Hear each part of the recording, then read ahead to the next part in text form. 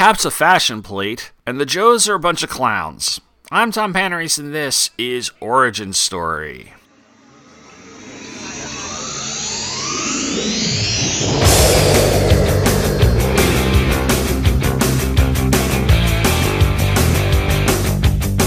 Who are you? Why are you like this? Like what? Like how you are? I don't know who you are or where you came from. From now on, you do as I tell you, okay?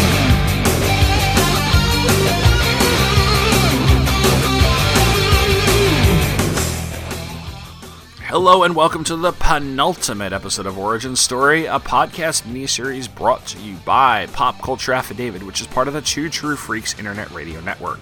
I'm Tom Panarese, and what I'm doing over the course of these 33 episodes is taking a look at the books that I bought from the summer of 1986 until the fall of 1987, which is the first time I collected comics. This time around, I have two comics for you, both of which came out on September 8th, 1987. They are G.I. Joe number 66 and Marvel Age number 57. And I know at the end of last episode I said I was going to start with Marvel Age 57 and then do G.I. Joe number 66, but I decided not to bury the lead and flipped it around, so I'm going to start with G.I. Joe and then take a brief look at Marvel Age, just as I have done with the other issues of that title. So let's start with the Joes, an issue that I have been looking forward to for the past 2 months. G.I. Joe number 66 has a cover by Mike Zeck and Bob McLeod, and I should point out that this is the very last G.I. Joe cover that Mike Zeck would ever do, finishing up a run as cover artist that was amazing.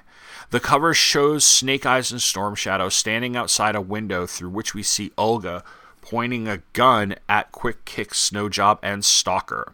This, if you haven't guessed it, is the final part of the Joes in Captivity storyline that started in G.I. Joe number 61.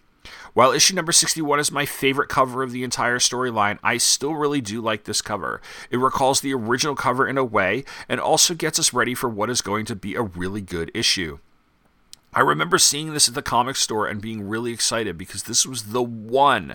This is what I've been waiting for since I started reading the series on the regular, especially when it became evident that Snake Eyes and Storm Shadow were involved. The title of the story is The 10th Letter, and our creative team is as follows.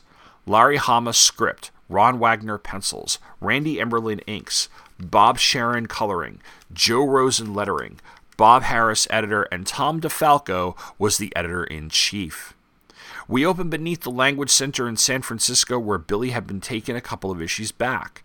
Storm Shadow and he are hanging from the ceiling, and Storm Shadow is teaching his young protege about the katas and the kuji no in as part of his training. They are interrupted by Jinx, who shows him some intelligence that she has gotten, specifically a clipping from a newspaper that shows the members of a European circus. They recognize one of them as Scarlet. We then head to Barovia, where the circus is rehearsing and Olga and Sergeant Mosiev are watching them. Mosiev then approaches one of the performers, the White Clown, and ridicules him by mentioning his former love, Magda, who was arrested for speaking out against the government and then sent to a gulag. One of the other performers, a little person, talks back to the sergeant and he is slapped. The two soldiers leave, and while Scarlet tries to comfort them, she's brushed aside. She then laments that the way they're going, they'll never find Stalker and company. But then Storm Shadow, Jinx, and Billy show up and to say that they know where they are.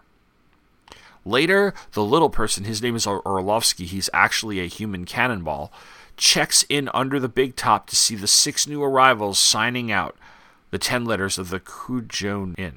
They form 9, and then Storm Shadow explains the 10th letter, the void, the nothingness that is the controlling element in Zen swordsmanship. It is the clearing of the mind and soul that must be undertaken before battle.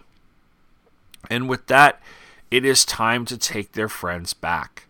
Orlovsky runs to the White Clown's trailer, and he tells them that he has a solution to their problem and a way to find Magda, which is selling out the Joes to the Barovian military. At the gulag, the guards are on alert as an escaping prisoner has tripped an alarm, and then a few of them are taken out by the Joes. Olga heads up to the guard tower and punishes some of the guards who were asleep on the job and let the prisoner escape, and then she heads to the barracks and tries to shake down the prisoners to find out who escaped and who helped them. Boris, who's a sneaky one from an earlier issue, tries to implicate Snowjob, but Olga points out how sick Snowjob has been, and he hasn't really had the strength to talk, so she has the guards take Boris away. Olga heads off to bed while the guards work Boris over in a shack. Then the guards come face to face with our team, and they're taken out. The team heads to the barracks with the guards' guns, and they give them to the prisoners, who are suspicious at first, but then Stalker says that they are his friends, and they're here to help. The inmates take up arms and help the Joes into an APC. The Joes offer to help them flee the country, but one of the prisoners says that this is their country, and they say they're going to flee and hide in the mountains, but not before taking care of something first. They kill Olga, and then they leave. Sometime later, the Joes reach the river, and they find it very well guarded. It seems like they won't be able to make it over the river and cross over the border because of the fence and guard towers at the bridge that they've reached. But then the White Clown rolls up with a giant cannon. The cannon used for Orlovsky, the human cannonball. Sergeant Mosiev arrives at the river crossing, and he sees the circus cannon set up on a hill above him, and along with the Joes and Stalker, who is pointing to a rifle at him. They get one another in each other's sights, and Mosiev ends up going down. Stalker drops his rifle and then climbs into the cannon, and he's shot across the border. Orlovsky and the White Clown are left alone, and they look over at the border to the other side. Orlovsky says, "We could have turned them in. We could have made a deal. Now they will hunt us down. We have lost everything." "We will escape," the White Clown replies. "Have faith in our resourcefulness. To have turned them in would have violated everything Magda believed in. We have lost nothing. In fact, we have gained everything worth having." I think when I was 10, I was expecting a little more with this issue than what happens. Maybe something along the lines of G.I. Joe Yearbook number 3, which had that great rescue and ninja fight. But this is a break-in and a get-out operation, something that was always going to be a lot quieter than having any huge battle that would happen if Cobra was involved. The Borovian Gulag is a prison, and it is run by the type of people who don't have ninjas and ab-master scientists at their disposal. Plus, if you think about it, within the context of the larger world in which this all takes place, making a lot of noise here would cause a serious international incident that would make this story even more complicated. I'm also getting the feeling that Hama is getting Snake Eyes and Storm Shadow deeper into their own world and their own sense of purpose outside of the G.I. Joe or Cobra teams. Since I am not sure how the series plays out from here, I don't know how much deeper they will get in this from here on out. But this has all served the story well, as they are all operating outside the law, so to speak. It's a quiet way in. Hama does a good job as making it slick as possible as far as the rescue is concerned. And what he does is also add a little characterization to someone who we just only got to know. We don't necessarily need to know about the White Clown and Magda, but this adds some tension to the story because it adds a layer of possible distrust to both him and Orlovsky.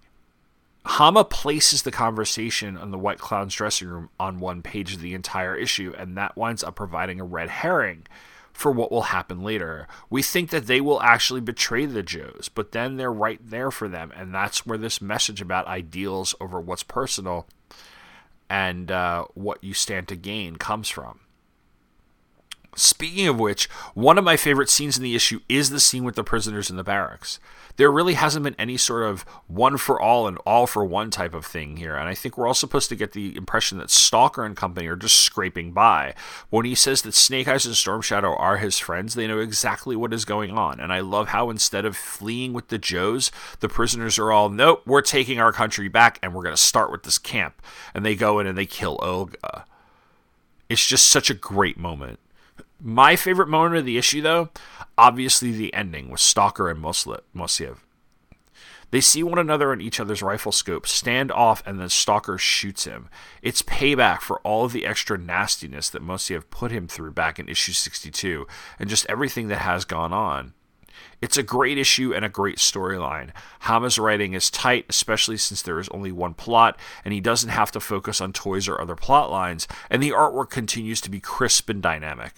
Ron Wagner and Randy Emberlin are great on this comic, and I can't let their contribution go ignored.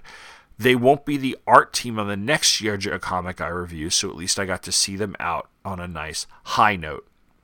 And that'll do it for this comic, but I'll be back after this with Marvel Age number 57. When you talk about comics, does it sound something like this? Look, you can't put the Superman number 77s with the 200s. They haven't even discovered red kryptonite yet. And you can't put the number 98s with the 300s. Lori Lamaris hasn't even been introduced. Or maybe it sounds a little more like this. You think Mighty Mouse could beat up Superman? What are you, cracked? Why not? I saw the other day he was carrying 5 elephants in one hand. Boy, you don't know nothing. Mighty Mouse is a cartoon. Superman is a real guy. No way a cartoon could beat up a real guy. Yeah, maybe you're right. Would be a good fight, though.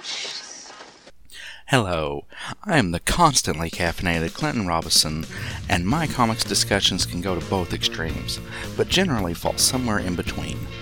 On the Coffee and Comics podcast, I will review comic stories and other comics-related topics that can be enjoyed over a cup of coffee. So pour the coffee, or other beverage of choice, and join me on the Coffee and Comics podcast, available on iTunes and coffeeandcomicspodcast.blogspot.com. Marvel Age number 57 retailed for 50 cents, and it has a cover by Tom Morgan and Joe Sinnott. The cover copy says, "You've already seen Spidey, Iron Man, and the Hulk, and Thor's new look. Are you ready for the new Captain America?" And we see the black costume Spider-Man, the new Iron Man, the Grey Hulk, Thor, and Cap in his black and red Captain costume. So this is going to be the focus of our issue. And just to take a look at the issue, the coming attractions, the very first page show in a recreation, a Mike Zeck and Bob McLeod recreation of the Avengers number 4, where Captain America lives again with the Captain, the Falcon, D-Man, and Nomad from Captain America number 337, which is a big part of this storyline. John Byrne did the cover of Amazing Spider-Man number 296. Again, I was, and McFarlane was drawing Hulk, so if I had stuck around with Spider-Man, I would have been on the cusp of the McFarlane era, because it was very, very close to, I think McFarlane's first issue was 298 or so, and I know I would have been on the cusp of Venom as well, but I just didn't do that. Punisher tackling the problem of toxic waste and the More Coming Attractions thing, and Mike Mignola did that cover. There's a mutant report. It says Persecution, Betrayal, and Death in the Fall of the Mutants, and the X-Men in the best of Marvel Comics. So there's just a little bit of an update and a promo for the X-Men. So the main story here is Captain America, and the idea that he is going to be replaced, because I think he essentially quit. Yeah, in issue 332, he resigned with some conflict over the President's Commission on Superhuman Activities. So he resigned, and I think it was John Walker, the Super Patriot, is taking over. He's forming a new team and having this identity as the captain. So there's just going to be a lot of interesting conflict getting set up, and I believe it will culminate in issue number 350, which my friend had at one point, and I may have read or borrowed from him, where that culminates with the Captain versus Captain America, and I think the Red Skull is behind everything, or there's the Red Skull is somehow involved or something. It's an area. The Mark Gruenwald Captain America is something I've never read at all, and I'm just kind of curious as to see what it's like. So I might check out to see what's on Marvel Unlimited for that. Stan goes into this whole thing about the new Captain America, and then again goes into what TV movie sort of stuff is something, a Whoopi Goldberg thing called The Telephone. I don't remember I don't remember this movie, but it has Elliot Gould, John Hurd, Severin Darden, and Hervé Villechaize. Yeah, I don't know. Fred Hembeck's cartoon is Captain America. There is a preview of an Epic Comics thing called Blood, a Tale, written by J.M. DeMatteis with fully painted art by Kent Williams. I believe it's a vampire thing. The story of one man's quest to discover truth of a strange, mysterious world. He meets vampires, religious fanatics, and the dead. Eerie, action-packed, and decidedly different. Blood is written by J.M. DeMatteis, etc., etc. And they interview DeMatteis and a couple other people. The artwork's really pretty. It reminds me a little bit of the artwork Scott Hampton did on the fully painted Batman Night Cries graphic novel from the early 90s. There is this piece on Captain Justice. There is Star Spotlight on the Air Raiders. The Marvel Age is 1975 Part 4. I'm kind of curious as to how far they got with this huge history of Marvel Comics thing. The letter column title this time around is from the files of Willie Lumpkin. Let's see who's writing in. Layman Shaw, who's the vice president, not the president, the vice president of the Pan Junior High Comics Club of Ann Arbor, Michigan, has 5 questions for the editors. 1, what is the relationship father and son causes brother between the Beast and the former Avenger and the Beast who's currently of X Factor? And they answer, actually, it's pretty close relationship. They're the same guy.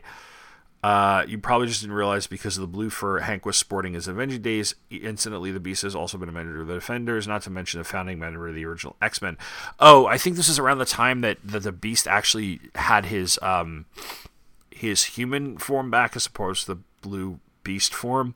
So I guess that's why the person was confused.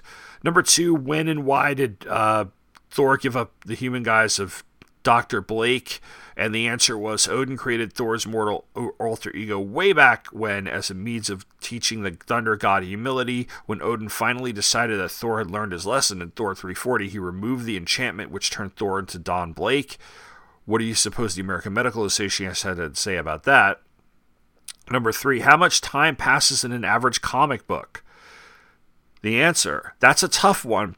There's an enormous range. Probably most comics take place in the space of a day or two, but the Emperor Doom graphic novel, for example, spanned an entire month. And during the recent West Coast Avengers time travel saga, each issue reached from ancient Egypt to the Old West to the present. Sheesh, no wonder we have so much trouble staying on schedule. 4, how come everyone says Spider-Man isn't a real professional superhero? The answer, gee, we don't remember anybody saying that, but if you're asking why Spider-Man gets less respect than, say, Captain America, well, don't forget that Spidey's not only not sanctioned by the government, but he also gets an awful lot of bad press. And of course, there's always the famous Peter Parker luck to deal with. And finally, 5, what does it take to beat Spider-Man? We can't print the answer to that, layman.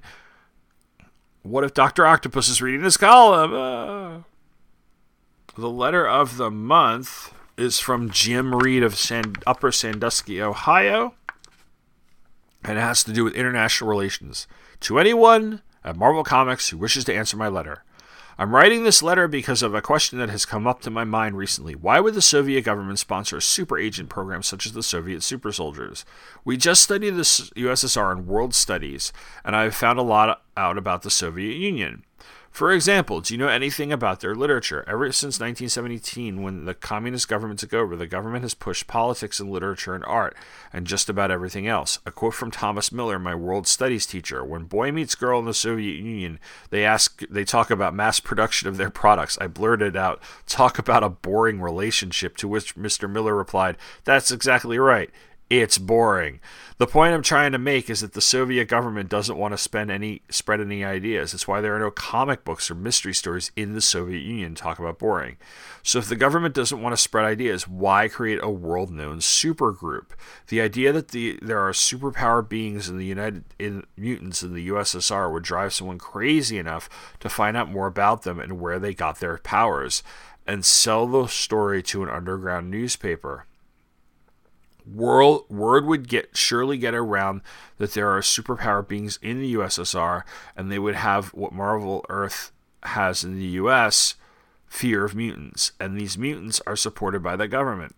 People might even discover how mutants came to be and try to become superhuman, as they would soon discover that Homo superior is better than Homo sapiens. This has already started in the US on Marvel Earth, so how far behind can the Soviets be? And why doesn't the USSR have as many heroes and or villains as the US? And for that matter, why would any comic book company create a superhero, Soviet hero or group of heroes? Here's the response. You've raised some pretty interesting points there, Jim. Let me see what we can do to answer them.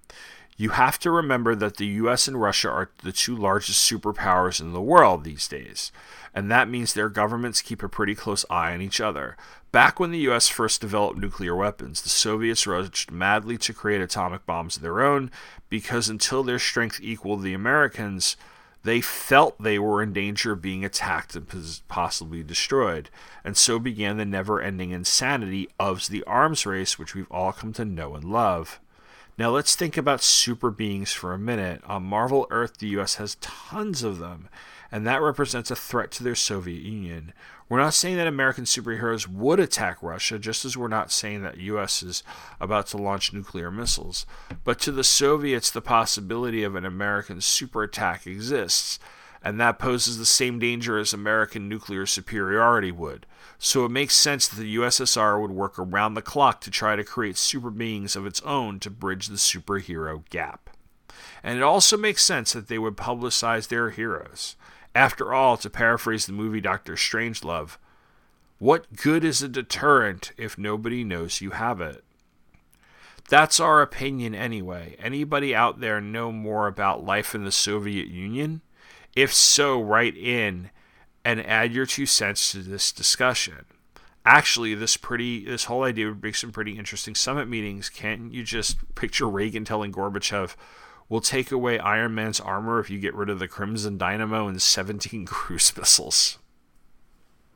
Scott Miller of Eldersburg, Maryland, asked for a Punisher graphic novel and asked if there are any more Epic comics coming out. They say no plans for Punisher graphic novel, but there is definitely a lot of Epic stuff coming down the line. We do see it advertised quite a bit in this magazine. Richard D. Willis does not like the comics, but he's like, April Fool, whatever. And he's the same Richard. It was the second letter. He sent 2 letters and they both got printed. How the heck do you manage that? The Marvel Age Pen Pal Club has a little bit of an inset here, and there's a bunch of people who have published their addresses and their ages, if they said, and their favorite series. So you have John Boeck, who's 14, of Fort Collins, Colorado, who likes the X-Men, Fallen Angels, and X-Factor. Jason Page of Cornelius, North Carolina, who also likes the X-Men, X-Factor, and Power Pack. Alan Reed of Quebec, who likes Power Pack, X-Men, and the Avengers. Todd McLean of Savannah, Georgia, who likes X-Men, Iron Man, G.I. Joe Special Missions. And Blake Wilkie, who is of Jonesboro, Georgia. He didn't say his age, but his favorites were The Punisher, Captain America, and The Avengers. The inside back cover ad is for DP7. It says, cleaning up their act is getting downright dirty. There's 2 characters standing outside of a clinic of Institute for, I guess it's Paranormal Research, with the words war scrawled over it and graffiti. There's 3 people because one of them is busting through the sign. It says the fight for control of the clinic begins in DP7 by Mark Gruenwald, Paul Ryan, and Denny Belandi. And the Marvel Age calendar for September shows Mike Zeck's birthday is September 6th, with the Punisher saying, "Go ahead, make mine, Marvel." Roger Stern's birthday is September 17th. He's getting a salute from a bunch of Marvel heroes. Iron Man is wishing Bob Layton a happy birthday on the 25th. And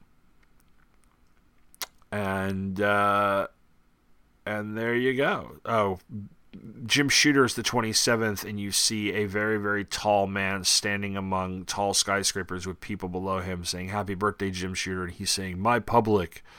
So I guess it's a little bit of a last shot at Shooter on his way out the door. And I'm on my way out the door. That'll do it. I'll be back one more time, but not until November. That's right. On November 17th, I will be looking at one final comic book, and that's G.I. Joe number 69, and I will be wrapping up this entire podcast series. So until then, you can leave me feedback on the blog at popcultureaffidavit.com, on Facebook at facebook.com/popcultureaffidavit, by email at popcultureaffidavit@gmail.com, and on Twitter at POPAFF, POPAFF. Until then, thanks for listening, and take care.